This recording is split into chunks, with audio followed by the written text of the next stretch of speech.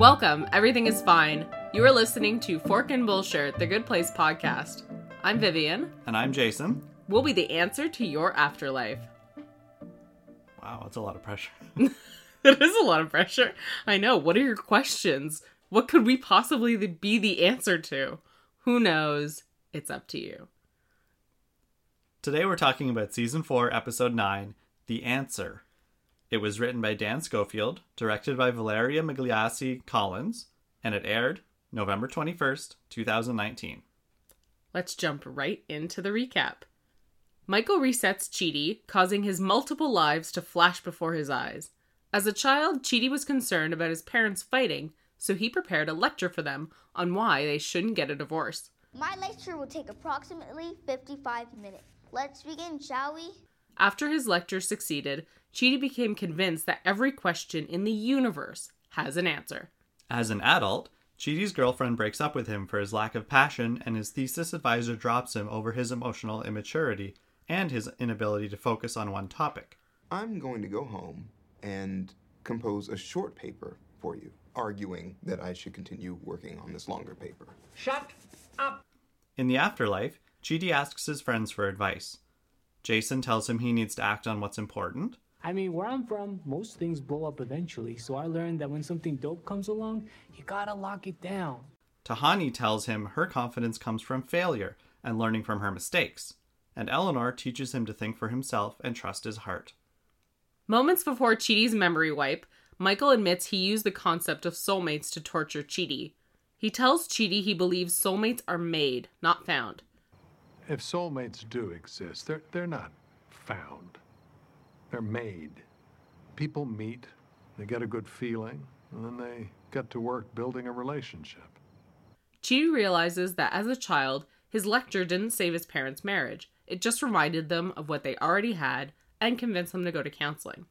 Chidi writes a note and gives it to Janet, instructing her to give it to him if they ever meet again. When Chidi wakes and Eleanor tells them about their situation, he's at peace with the possibility that there may be many answers to this question. Oh, well, Eleanor, this kind of thing doesn't have just one answer. There might be 800. There could be 0. Who knows? The journey is the destination, right? Janet returns the note and he reads his words. There is no answer, but Eleanor is the answer. Sniff, sniff. Cue the waterworks. Okay. Okay, so for this episode, I kind of, as Vivian put it so eloquently, I kind of cheated it. And I couldn't decide what I wanted to talk about. So I kind of talked about everything instead of individual moments and parts. So I wrote kind of a mini essay about, or a little mini thesis. And Chidi would be very proud of me. And his professor would not be. Yes. So I'm just going to dive into my thoughts on this episode. The answer to the ultimate question of life, the universe, and everything. Oh boy. Is it me? Are that we would going to be so interrupt? Romantic. I'm sorry. Okay, go ahead. Go ahead. This is a quote from The Hitchhiker's Guide to the Galaxy by Douglas Adams. There is a theory which states that if ever anyone discovers exactly what the universe is for and why it is here, it will instantly disappear and be replaced by something more bizarre and inexplicable. There's another theory mentioned which states that this has already happened. So Chidi is trapped in an endless cycle of searching for the answer to his questions. Given enough information and time, he might just find out that there actually is an answer. But that's the problem. Time. Nobody has enough of it. And he learns this very early when trying to pick a seat in class. The question he asks, where do I sit? It gets solved for him. He ran out of time. He may not like his answer, but it's the one that he got. That's also an important lesson. You might not like the answer that you come up with, so you try again with different variables and then find a new answer. Even though the question is the same, the answer will be forever changing. To quote Deep Thought from The Hitchhiker's Guide, the giant supercomputer, life, the universe, and everything. There is an answer, but I will have to think about it. And Deep Thought did. He thought for 7.5 million years about the answer to life, the universe, and everything. The fun part about that is that there were some philosophers against deep thought finding the answer. They hated the idea of having a simple, concrete answer to life, the universe, and everything because they wanted to theorize. They wanted to squabble and ponder and discuss. Like Chidi. Exactly. As soon as they heard the answer would take millions of years, they were fine because, I mean, that's way past their lifetime. Yeah. Finally, deep thought returns with the answer 7.5 million years later. And the answer is, of course, 42. He scolds the people for not really knowing the question when they're upset with his answer. Chidi says at the end of the episode, this kind of thing doesn't have just one answer. There might be 800. There could be 0. Who knows? The journey is the destination. In this situation, the question might be, how do we solve the afterlife? Or how do we make the point system fair? Or even, should there be a point system? And this episode is telling us that there's no easy fix. Everything in Chidi's life points to that. We can't just adjust the points like Michael said. Chidi writes, there is no answer, but Eleanor is the answer.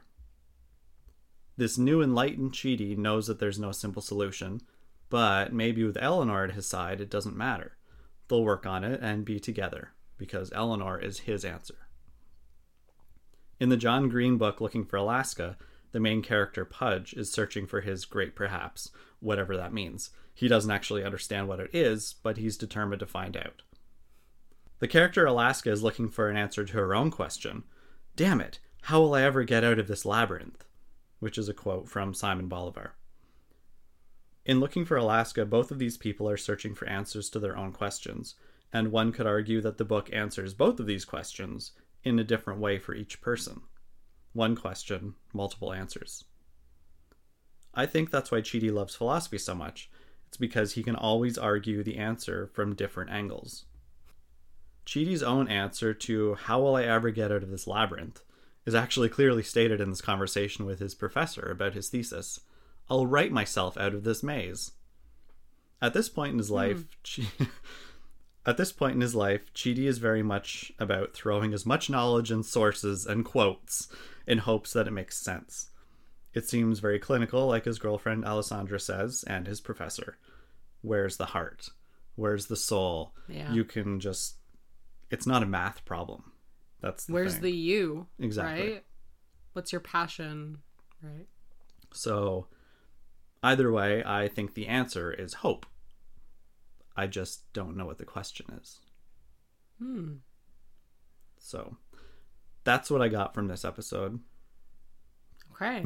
This episode, it sounds like it had some sort of emotional impact on you. Is that a correct assessment? I guess. I mean, they all do. Well, yeah. No, I'm not saying that that they don't invoke emotion, but like maybe this one was special in a certain way for you. I guess it kind of just strikes me that everybody is searching for the answer. And we just don't know what the question is. The answer to our life. But what's the question? Like, how do I win at life? How do I get more money? How do I get happy? And I think that's the main one. How do I be happy? And there's no simple solution. Yeah. There's just, I don't know, take it one day at a time. Like Michael says, if you fail, just try again tomorrow. Yeah. Do better. It's a puzzle that needs to be solved every single day, right? Yeah, it's this labyrinth.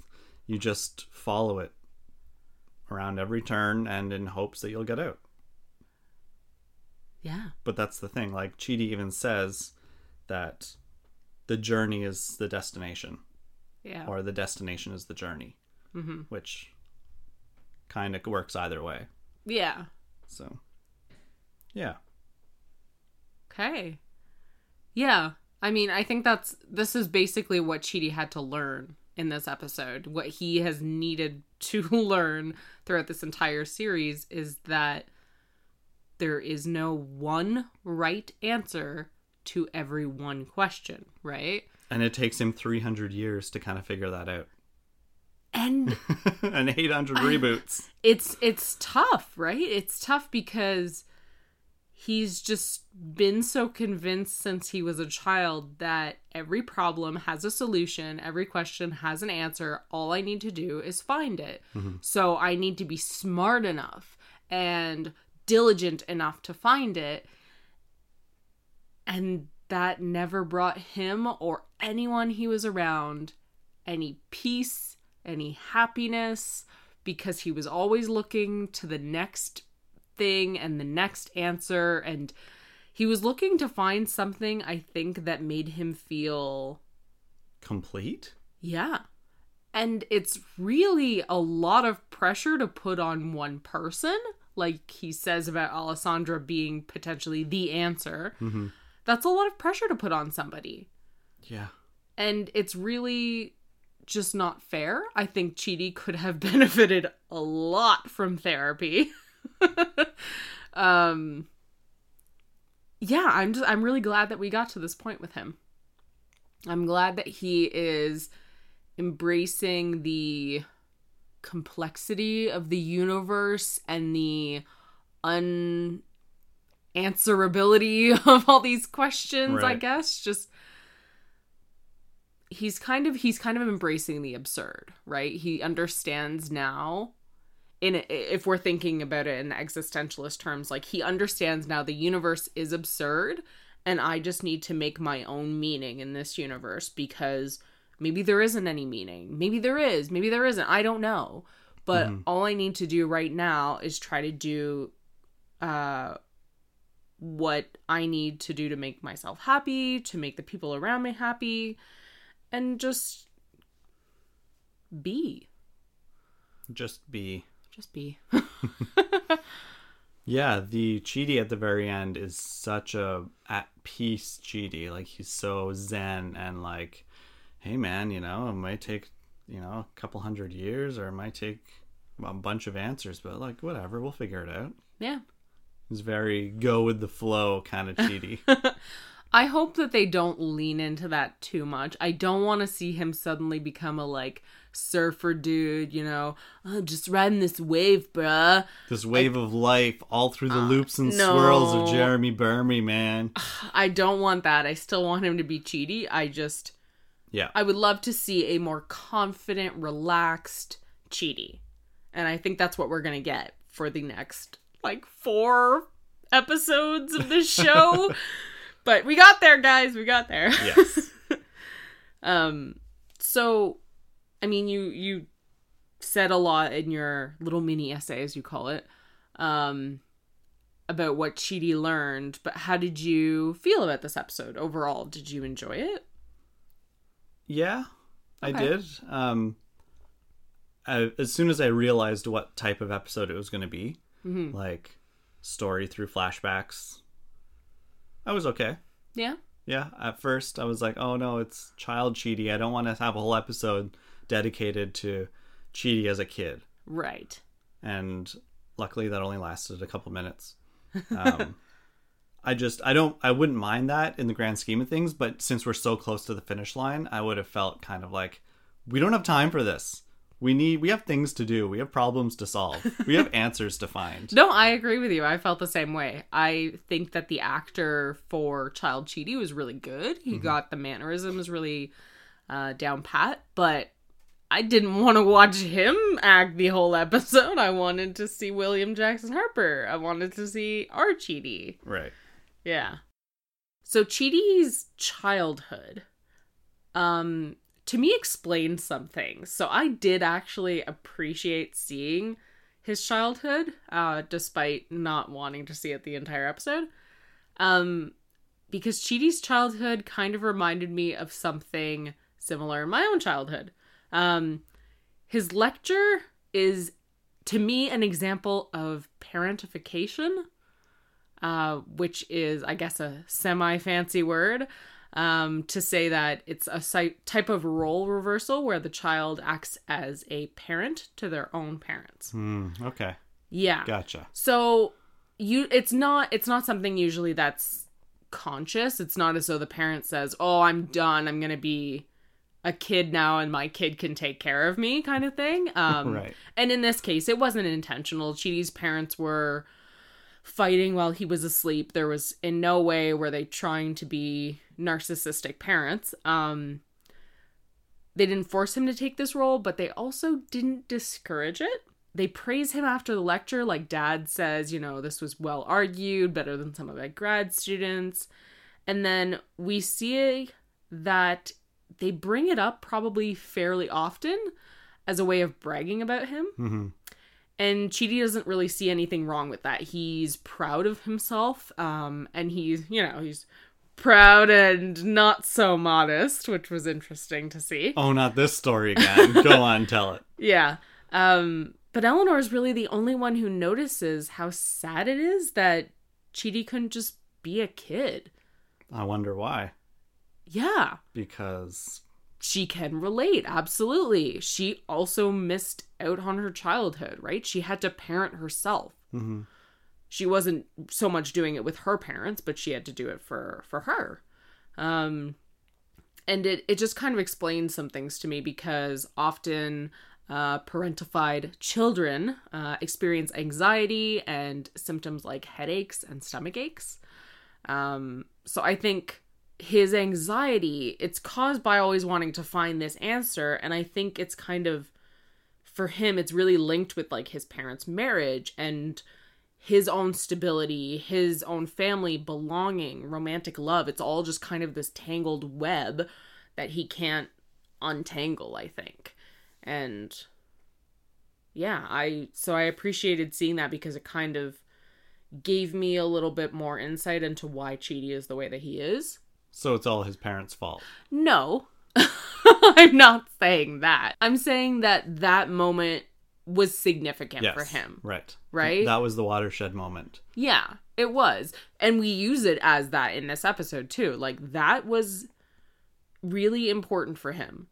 And yes, somewhat damaging, but also he says, you know, hey, it led me to this life and I'm proud of what I did, and no, my parents didn't do this on purpose. Like, it's a significant moment in his life, has positive consequences and negative consequences, right? Luckily for him, Mm-hmm. he didn't have to do this his entire childhood. Yes. It had effects, lasting effects throughout his childhood, absolutely. Yeah. But Eleanor, unfortunately, likely had to do that, you know, all the time. Yeah, which is why I think it's easier for her to notice that moment is not something positive. Like, and why she sees it that way too, right? She doesn't see the good things about it. She sees it as upsetting that much weight was put on an 8-year-old, Mm-hmm. just like she experienced. Yeah. Yeah. There's a lot of parallels between all of our characters and their crappy childhoods. Yeah. Tahani and her sister were constantly pitted against each other. Mm-hmm. Jason and his dad, I mean, his dad wasn't much of a dad. He wasn't much of a role model, that's for sure. Yeah. So, yeah. They've all got childhood issues. I mean, who doesn't, right? We all kind of do. Right? I just feel like no matter how good your parents are, you don't get out of childhood unscathed. You just don't. It's not their fault. No. So maybe they should be let into the good place. No. That's not what I'm arguing. No, I know. I know. But that we should have compassion for people and where they come from, Yes, and absolutely. the things that they've experienced, and why they may behave the way that they behave, and why they've built up this kind of like armor, because that's what I think Chidi's doing with all of this. Like, in this episode, we see him constantly intellectualizing his own emotions. Like, he's distancing himself, and I think that's his way of kind of coping with really tough situations. Like, Alessandra just broke up with me, and she feels like I am not passionate about anything, and I'm not passionate about her, and okay, let me look at this like it's some sort of philosophical problem, and I can find the answer to it, because if I really sit and think and let myself feel the emotions that I am currently experiencing, that's gonna be too hard. And I 100% get that. Like, I can see where Chidi's coming from with this. So I think he's sort of eventually realizing I need to feel these feelings. I can't just be Mr. Professor guy about everything in my life. Right. Yeah. That's not healthy. No. Very much not healthy. Did this episode give you any sniffles or any teary eyes? A little tear or two, maybe? No. No? No, it wasn't. I think the last one to really get me would be when he's getting his memory wiped. Right, Pandemonium. Yeah, and watching the little slideshow with Eleanor. I think that's the last one that kind of got me in the gut. Oh, yeah, that was a hard one. That was a very hard one. I like that we get a parallel between that episode and this episode, too. Not only in the little flashbacks that we get to revisit, but Eleanor's speech at the end of Pandemonium, when she's asking Janet, she's asking her for the answer. Tell me what the answer is. What is the answer to the universe, to everything? Mm-hmm. And Janet says to her, there is no answer. It's not just some big computer. It's not a food processor just spitting things out. Life isn't that simple. And isn't it extraordinary that you found Chidi amongst all of this craziness, right? So, which directly, of course, contradicts what Michael says. And they're like, yeah, this is Janet. She can tell you all the answers to everything. Yeah. Probably knowing that he couldn't choose. Yeah. Do you think it's that moment when Chidi asks, hey, is there like maybe a soulmate type thing? Do you think Michael actually didn't think about it until that moment? And as soon as Chidi said that, he had the idea of, hey, let's do soulmates, because he says, come by Eleanor's place in an hour and then you can meet your soulmate. So maybe he needed that time to like set things in motion and give everyone else their soulmates. I don't know, maybe.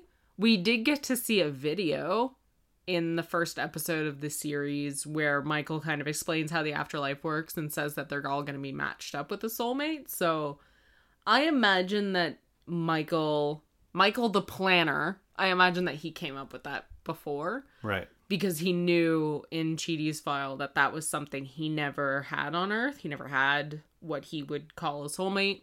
And he always wanted to, because it would be so much easier and so logical if he could just have someone who's universe approved, right? He doesn't need to think about it or have emotions about it or have insecurities and doubts and fear and all of those unpleasant emotions that sometimes accompany romance. Right, of course. So, yeah. Take the guts out of it. Take the heart out of it. Yeah. Make it very scientific and clinical and just 1 + 1 = soulmate. See, I feel that you're looking at this and you're going like, I can't understand how people behave this way. I can't understand how people like think this way. Because I think you're much more of a heart guy. Like, you're much more of I trust my heart, I trust my gut. Like, I don't think that you intellectualize your emotions. So I feel like maybe you have a bit of a hard time relating to, like, how Chidi thinks. I don't know how anybody could relate to Chidi, because his situation is so extreme. Yeah, well, yeah, of course. It's an extreme example, but... Yeah, I'm very much of like, things are going to happen when they happen, or, everything will just work out. You just don't have to try too hard, that things just fall into place. You're much more of the like, ride this wave, bruh. Yeah, of course. Yes. It sounds way too stressful to go think about life any other way.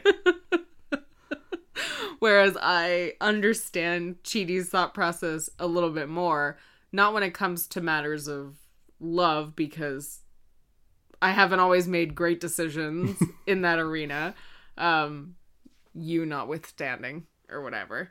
But I'm kind of like an in-between of that. Like, sometimes I have a hard time because I feel like, well, this is the right thing for me, right? Like, it's supposed to be the right thing. It makes the most sense, right? So why isn't it happening? So why aren't I happy? Or why don't I feel this way? Or why don't I... This kind of thing where I can understand the impulse to like intellectualize things, to distance yourself from yourself, which is a weird thing to do, but it's very common. So it may come as a surprise to some of our listeners, but I didn't get that choked up during this episode. I don't even think I cried the first time we watched it. I was so focused on the end goal, like where is this episode going to end? When are we going to see the credits start popping up? But I did get a little misty the first time, and then in subsequent times I've cried properly. When Janet was saying goodbye to Chidi. Because Janet was suddenly teary, and that brought on a lot of emotion for me. I was like, oh no! She's sad. She may never see her friend again, and she knows how much pain he's in right now, and how much pain Eleanor must be in, and yeah, that's the moment that got me. And then she kisses him on the cheek. Yeah, it was very touching, right? It was. Part of why I didn't get emotional during this episode the first time I watched it is because I really felt like they were hitting me over the head with this theme like a friggin' brick. I felt like I should start counting how many times they said the answer in this episode. I just wanted like a tiny little bit more subtlety. I wanted to feel like the show was trusting me to understand what they were saying instead of having to constantly repeat it. Right.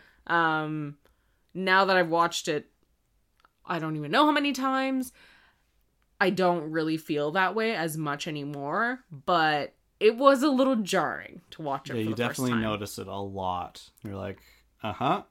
I guess the question they're asking us is, do you guys know what we're talking about? Like, do you know what this episode is about? Can you guess the title? It was one of those episodes where if you had like a drinking game where it said take a shot every single time they say the title of the episode. To quote Eleanor, woof. Yeah. You would have been slammered. So now that we are nearing the end of the series, how do you feel about Chidi and Eleanor's romance? Romance! I'm actually a little concerned that Chidi's feelings have changed. Oh? Not like, oh, I'm not interested in Eleanor anymore, but this new Chidi seems, I don't know, it's like I almost expected him to be like, oh my god, Eleanor, I'm so happy to see you. Give me a big old hug, maybe a little smooch. I just saw hundreds of flashbacks of us being together. So that didn't happen. He was very much like straight to the point. And I'm just worried that he's either going to be very different around her or just, I can't focus on a relationship with you right now because I need to save the world. Interesting. / afterlife. You know what I mean.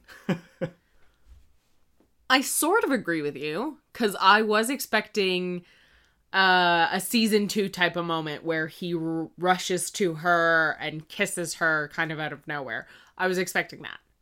So when he woke up and Eleanor walked over and was kind of like, all right, we need to figure out the answer to this thing, and we're just going to ignore that I haven't seen you really properly for like the last year. It was odd. Mm-hmm. Yeah, it was a little weird. I don't think that his feelings have changed, though. I think he's just more secure about their relationship. What if this new Chidi isn't what Eleanor likes? Like, he just woke up from a coma with a new personality. I don't think he's gonna be like riding the wave, surfer bra, calm. I know, and they only have a few episodes left, so they're not gonna be like, oh, well, this relationship that we've been, tooting along for the past 4 seasons. Tooting along, huh? It's just going to come crumbling down because, hey, there's more important things to do, like fixing the afterlife. Relationships don't matter. They still matter. Maybe that's the whole point, is that's all that matters. Yeah. Love. And what we owe to each other, right? Right. Yeah. Barf. So of course, this episode made me reflect on Chidi and Eleanor's romance throughout the series, and led me to watch more than a couple of fan videos about their love and get all emotional. And Didn't you take a course in university about fan videos? I did. got That is so university weird. credits. I know. That's the beauty of being an English major. I paid people money to study fan videos. Yeah. Oh, God. Anyway, so I watched a couple of those and I got all misty-eyed, and I was happy that this episode was our reintroduction to this romance, because from the first episode of the series we've known that Chidi has spent his life in pursuit of fundamental truths about the universe, and that he always wanted to learn about them with his soulmate. And I think it's kind of nice that even though it's not the way that he expected, he is learning about that with his soulmate. Mm-hmm. It's not a universe-approved soulmate. It's one that he has found and made over and over and over again. And these are some of the truths that he might have never considered asking about, right? He's looking for an answer, but he wasn't sure what the question was. Mm-hmm. And I think it's really sweet. It is, and I hope they dive a bit more into it for the remaining of the episodes. Mm-hmm. And how important this has been for him and her. Yeah. This episode encouraged me to do my own retrospective on Chidi. I actually watched a bunch of moments from season 1 and season 2. And think about his experience with love. So in season 1, he was really disappointed when he understood that helping Eleanor meant that he was never going to have a soulmate.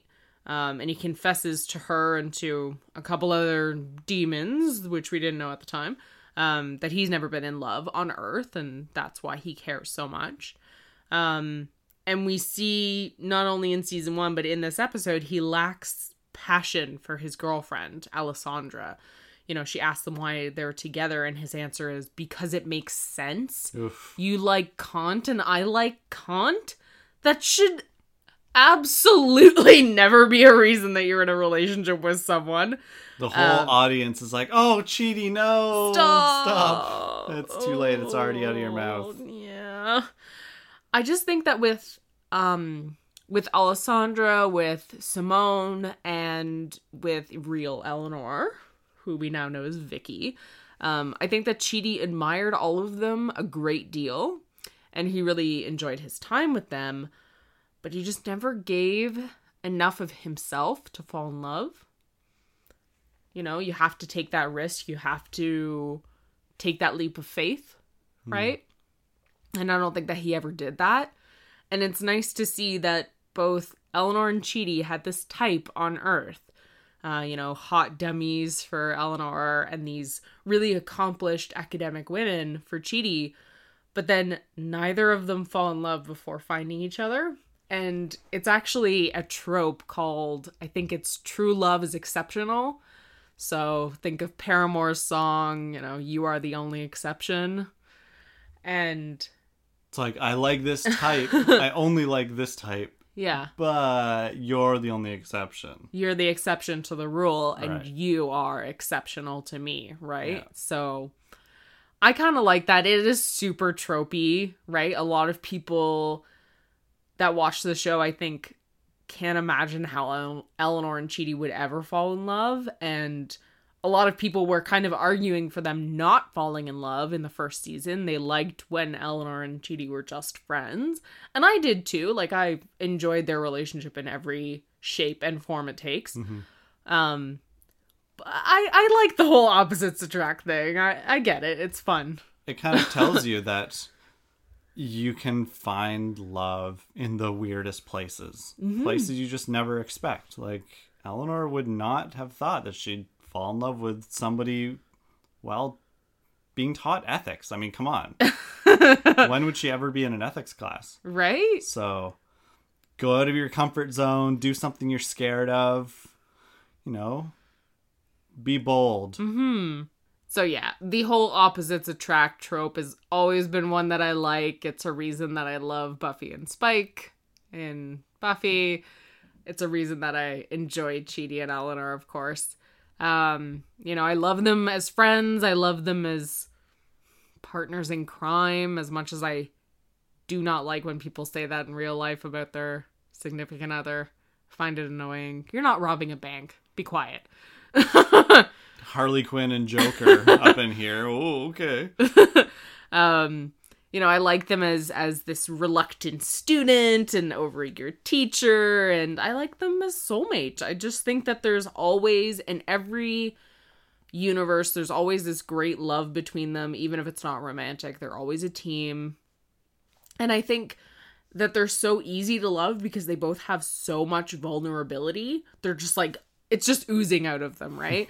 Eleanor tries to hide hers with humor and sass and quips. And a giant wall, never letting anybody in. Yeah, and then Chidi's just has this vulnerability on display. He's just so anxious, right?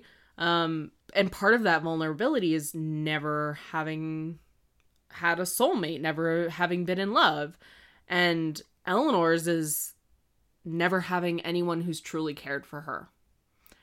When I was rewatching, in the first episode, Eleanor says to Chidi, "Do you think anyone cared that I died?" And that is so heartbreaking to me. Ugh, to wonder if anyone at all cared that you were gone forever. It's just, they're looking for the same thing. They're looking for love. They're looking to be cared for. And they're doing it in such different ways, and they're such different people. It's just so fun. Like, you get passion and you get reason, and when they finally get together, boom! No, I agree with you. Mm-hmm. Yeah. So that's how I feel about Eleanor and Chidi. So, Jason, what are your thoughts about the next episode? What are you hoping to see?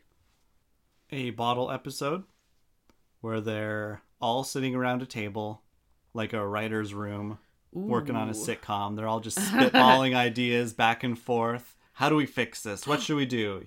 Should we do this? No, we can't do that. Scratch that. And a lot of crumpled up pieces of paper on the floor and some in the wastebasket. Someone's always throwing them in because how else do you know how long they've been in there? Right. You want judge. a montage. Yeah, exactly. Someone with glasses that are askew. Yeah. And Jason's on the whiteboard and he's circling like random words like pancakes, question mark. Magic Koalas? panda? Magic panda? Yeah. So and everyone's looking at the whiteboard like, really pensively, like, those are good ideas.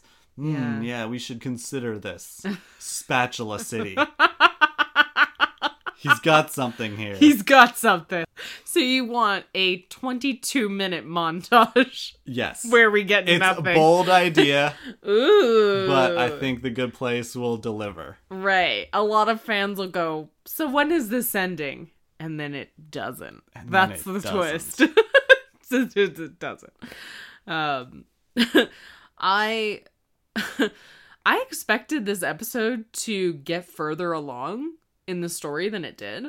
Well, yeah, I mean, technically, we got, 30 seconds of our characters? Yep. It was all internal.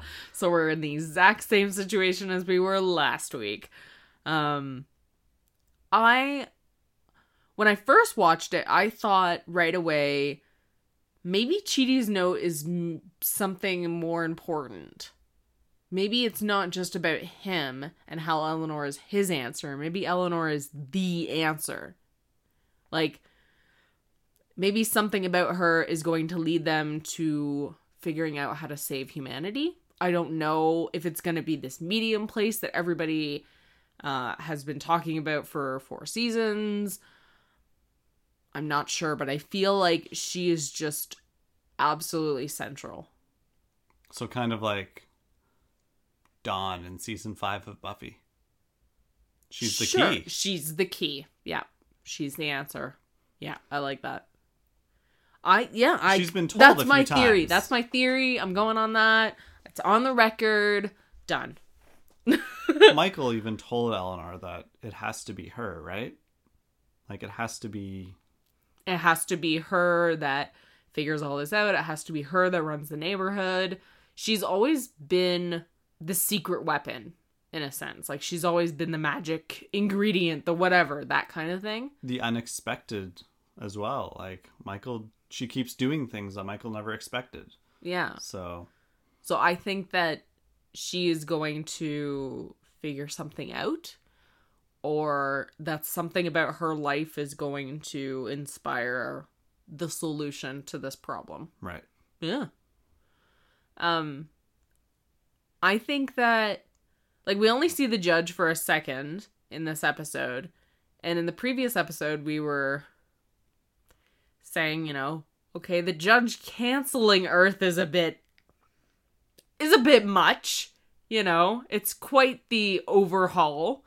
And it struck me that the judge, her problem is that she lacks empathy, right? She says it herself, like, she removes herself from humanity Right. because she wants to stay objective. But the thing is, we can't have logic without emotion. That's not how the world works. So I'm wondering if Chidi is going to be able to help her understand that she needs to have both, Right. and that they need to work together, especially since she's always had a thing for Chidi, so maybe she'll listen to him. Absolutely. If she's not too distracted by his cute butt, he'll just have to face her head on. His butt won't get in the way. I think that's a good point, that he would definitely need to talk to the judge. And yeah, she's way more likely to listen to him than anybody else. Yeah, I'm excited.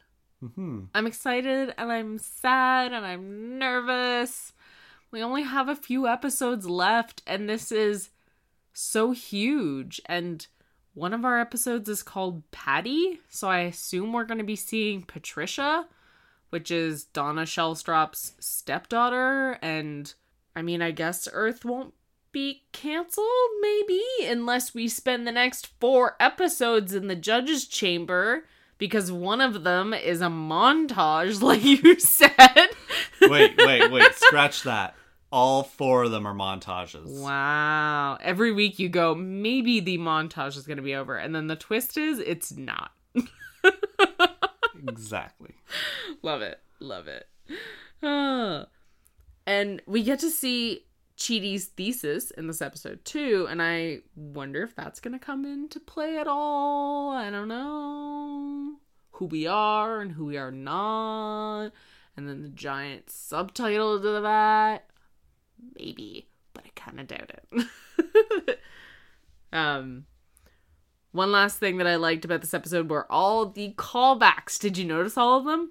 I'm not sure if I noticed all of them. I noticed a few, absolutely. Okay, what were some of the ones you did notice? The fork in the garbage disposal. Yep. the red cowboy boots, obviously. Yes! It was kind of hard to miss. Whenever they're in the scene, they take up the entire shot. But he's pulling them off. He is not. He's pulling them off! Sorry, Ted. Not.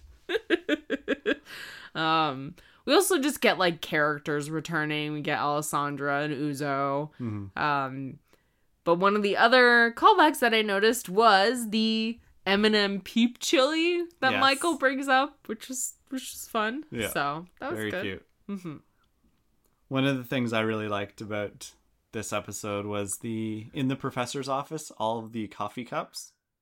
There were so many. There were It was 16 littered. visible. Oh my goodness. So there were 16 visible coffee cups, and I want to believe that the professor needed all that coffee in order to get through the thesis. Yeah, absolutely. But then did. the other part of me is like, there's no way he read the entire thing. In one go? I'd get No. through like 20 pages and realize, no, this is drivel.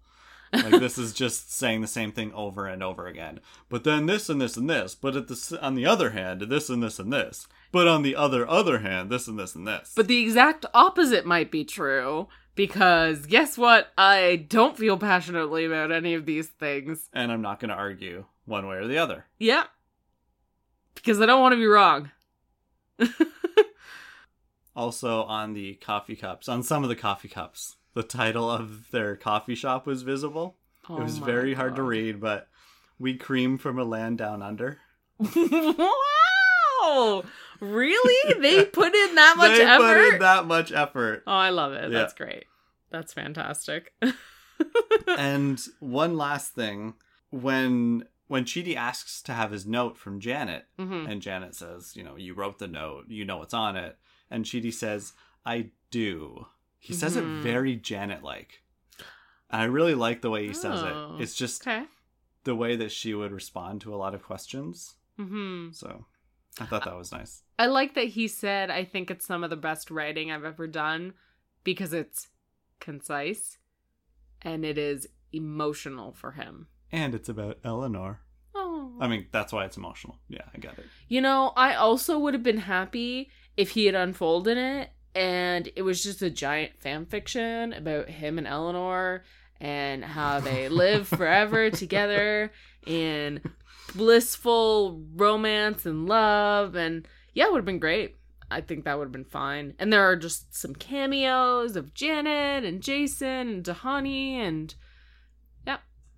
Oh, and I keep saying, okay, so I keep saying another thing, but another thing is I loved Chidi's fake soulmate, the like super God. goth one. She was hilarious. I need to go tend to my ravens. These trivialities demean me, and blood and, the passage of time. And, Ennui. it means birthday parties.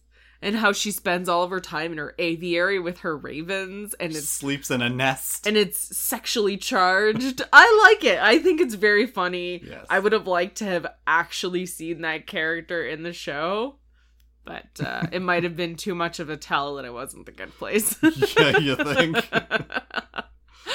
Yeah. A lot of people online were saying that when Chidi unfolded his note, Eleanor was able to read the note through his glasses like she was cheating in charades, and Yeah. it seems like a stretch, and it doesn't really do anything for me. I don't really feel like that's true. Nah, I don't think so either. I don't buy it. Yeah. No, I don't buy it. I think that she just sees how sweetly he looks at her, and she knows that Everything's gonna be okay. Yeah, because that's what love is, man. Looking at the person you love and knowing everything is going to be okay. At least that's what it is to me. Yeah, that's what it is. Yeah. That's what it means. Aww. So let's get to our mail. And I will always love me. Ooh, yeah. Will always love me. Whitney Houston, I am not. We got an email from Amy this week. Amy says, I was thinking about the judge canceling the earth, and I saw it as she'd just snap everyone or everything out of existence. But Vivian interpreted it like the judge is going to kill everyone. If the latter, it definitely drives home the point about how aloof the judge is from people. But if everyone is literally killed, do they all go to the bad place? I suppose the bad place is infinite, but still, 7 billion souls showing up at once seems like a lot. Yeah, I'm assuming there'd be a bit of a backlog. If we think of the system as sort of a government agency type of thing, then Right. Yeah, there's gonna be a little delay with 7 billion souls coming in. So maybe we could just reverse time. We'll just jump back to the beginning. Instead of getting rid of everything and starting fresh, like she says, maybe in reality she would just jump back. But then what would happen to all those souls? I think that regardless of how you think she is going to cancel the earth, those people are dying. Mm-hmm. If that means she's wiping them out of existence, she's still killing them. Tomato, tomato. Yeah, I'm not saying that everyone is suddenly going to drop dead of a mass heart attack, right? Right. But erasing someone's existence is killing them in my mind. Right. So that's more so how I meant it. But if we think about the soul as like almost a separate thing, and the soul is what goes to the afterlife, then does wiping everyone out of existence mean that soul has to go somewhere? Or if we rewind things, does the soul just cease to exist? Right. There's a lot of Yeah. logistics that we would have to... Yeah. It's more complicated than I expected. Yeah. Amy goes on to say, I assume that our heroes will eventually come up with a way to circumvent that fate. If so, would everyone in the bad place have a chance to redeem themselves? If the afterlife becomes a place where you can get into the good place from some sort of purgatory, purgatory would have to have equal resources for everyone, based on Michael's theory that people who are supported can improve. Once dead and free of physical and material wants, like Maslow's hierarchy of needs, people are free to self-actualize, which unlocks the good place for those who put in the effort. Yeah, I wonder if that's the route we're gonna go. Like, everyone on Earth that gets, to quote the Avengers, everyone that gets blipped, Right. do they all suddenly go into a bunch of different classrooms? So we've got like a class of 1 million people being taught by one person to be better? Give them a chance to get into the good place? Or like, how is this going to happen? Yeah. Where are they going to find the professors? Are they going to multiply Chidi a bunch of times? Amy goes on to say, on Earth, many of humanity's issues stem from resource inequality. If Judge Jen equalized resources on Earth, that would simplify things there, allowing everyone an equal playing field. But that doesn't take into account human nature and free will. Exactly. Someone would get greedy and start taking or hoarding things and drive things back the other way. Well, when you think about it, sorry to interrupt, but that's how the planet started. There were Yeah. equal resources for everybody. Oh, yeah. But people got greedy. People decided, hey, let's start farming. Hey, I'm doing all the work farming. Maybe I shouldn't give all this food away for free. And then it spiraled. Yeah. And we all started using each other and getting violent, and yep. It got bad. It's just hard to imagine this world where everyone is on an equal playing field. I just don't think that the world we have now can suddenly change to be that. Right. Yeah. Oh, it's very difficult. Because then you have things like mental illness, disease that comes naturally, birth defects, like all these things which don't equalize everybody. Yeah. Some people are, born with 4 arms. That's 2 extra arms. They can do more. That's amazing. They can do double the work. It's tough. I don't think that they're going to change Earth as it is, because I think that the show is trying to make some sort of commentary on like what the afterlife should be like and how Earth should be. But I don't think that they're going to change Earth in the show drastically to make everyone equal. Because I just don't think you can make everyone equal in everyone else's eyes, right? You could give everyone the exact same resources and make sure everyone is on an even playing field as far as like physical capability, mental capability, education, all these things. But smart people have prejudices, right? And everyone brings to their life their own experiences and their own thoughts and feelings, and not all of them are great. And yeah, I don't think an equal playing field is kind of a thing that we're gonna have. So basically, do you feel like they're gonna need to show us something that would be realistic for us on Earth to do right now? Yeah, I think it's So- gonna have to be a little bit more realistic than that. Yeah. But I think that's sort of what Jen is thinking of. Like, she's spent so little time with human beings and she's distanced herself so much that maybe in her mind she thinks, oh, well, I can just level out the playing field and we can start all over again and the point system will somehow be able to keep up with the rapid growth of the universe and the ever-changing consequences and all that stuff when doubtful. She's as naive how I as feel. Michael if she thinks that. Yeah. Amy says, I like the idea of a purgatory where everyone has the same chance to improve, though improving in the afterlife is different than improving in real life. It would be purely focused on how people treat each other. A true good place implies no conflict in that case. Though, then would John be bored? Anyway, I think it's fun to think about it if you suspend disbelief to a point. Kind of like time travel, where it all unravels if you think too hard. Thanks again for your podcast. You take that back. Time travel is perfect and is never flawed. And it's never messy when you think a little too hard about it. Absolutely not. It always makes sense. Always. We never think too hard on this podcast. No, I agree with you. I am a little worried now that we're getting closer to the end. I'm a little worried. I'm really hoping that the finale lives up to the hype that I've built for it in my mind for the last 4 years. We'll have to wait for the finale before we get our good place tattoos. Ooh, yeah. What are you getting? A cactus on my butt. Ooh, I like it. I think I'm No, it's got to be a cactus on my hand. Like on the palm of my hand. So people can always ask me, is that Eleanor's file? And I'll say, yes. And then I'll open my hand and it will be a cactus. I'll just get the like typical white girl like tattoo of like Jeremy on one hand, then the Bearimy on the other. Ooh. I'm kidding. No offense if you have A wrist Jeremy tattoos. Bearimy tattoo. No, but like wrist tattoos. Yeah. You know, like the like infinity.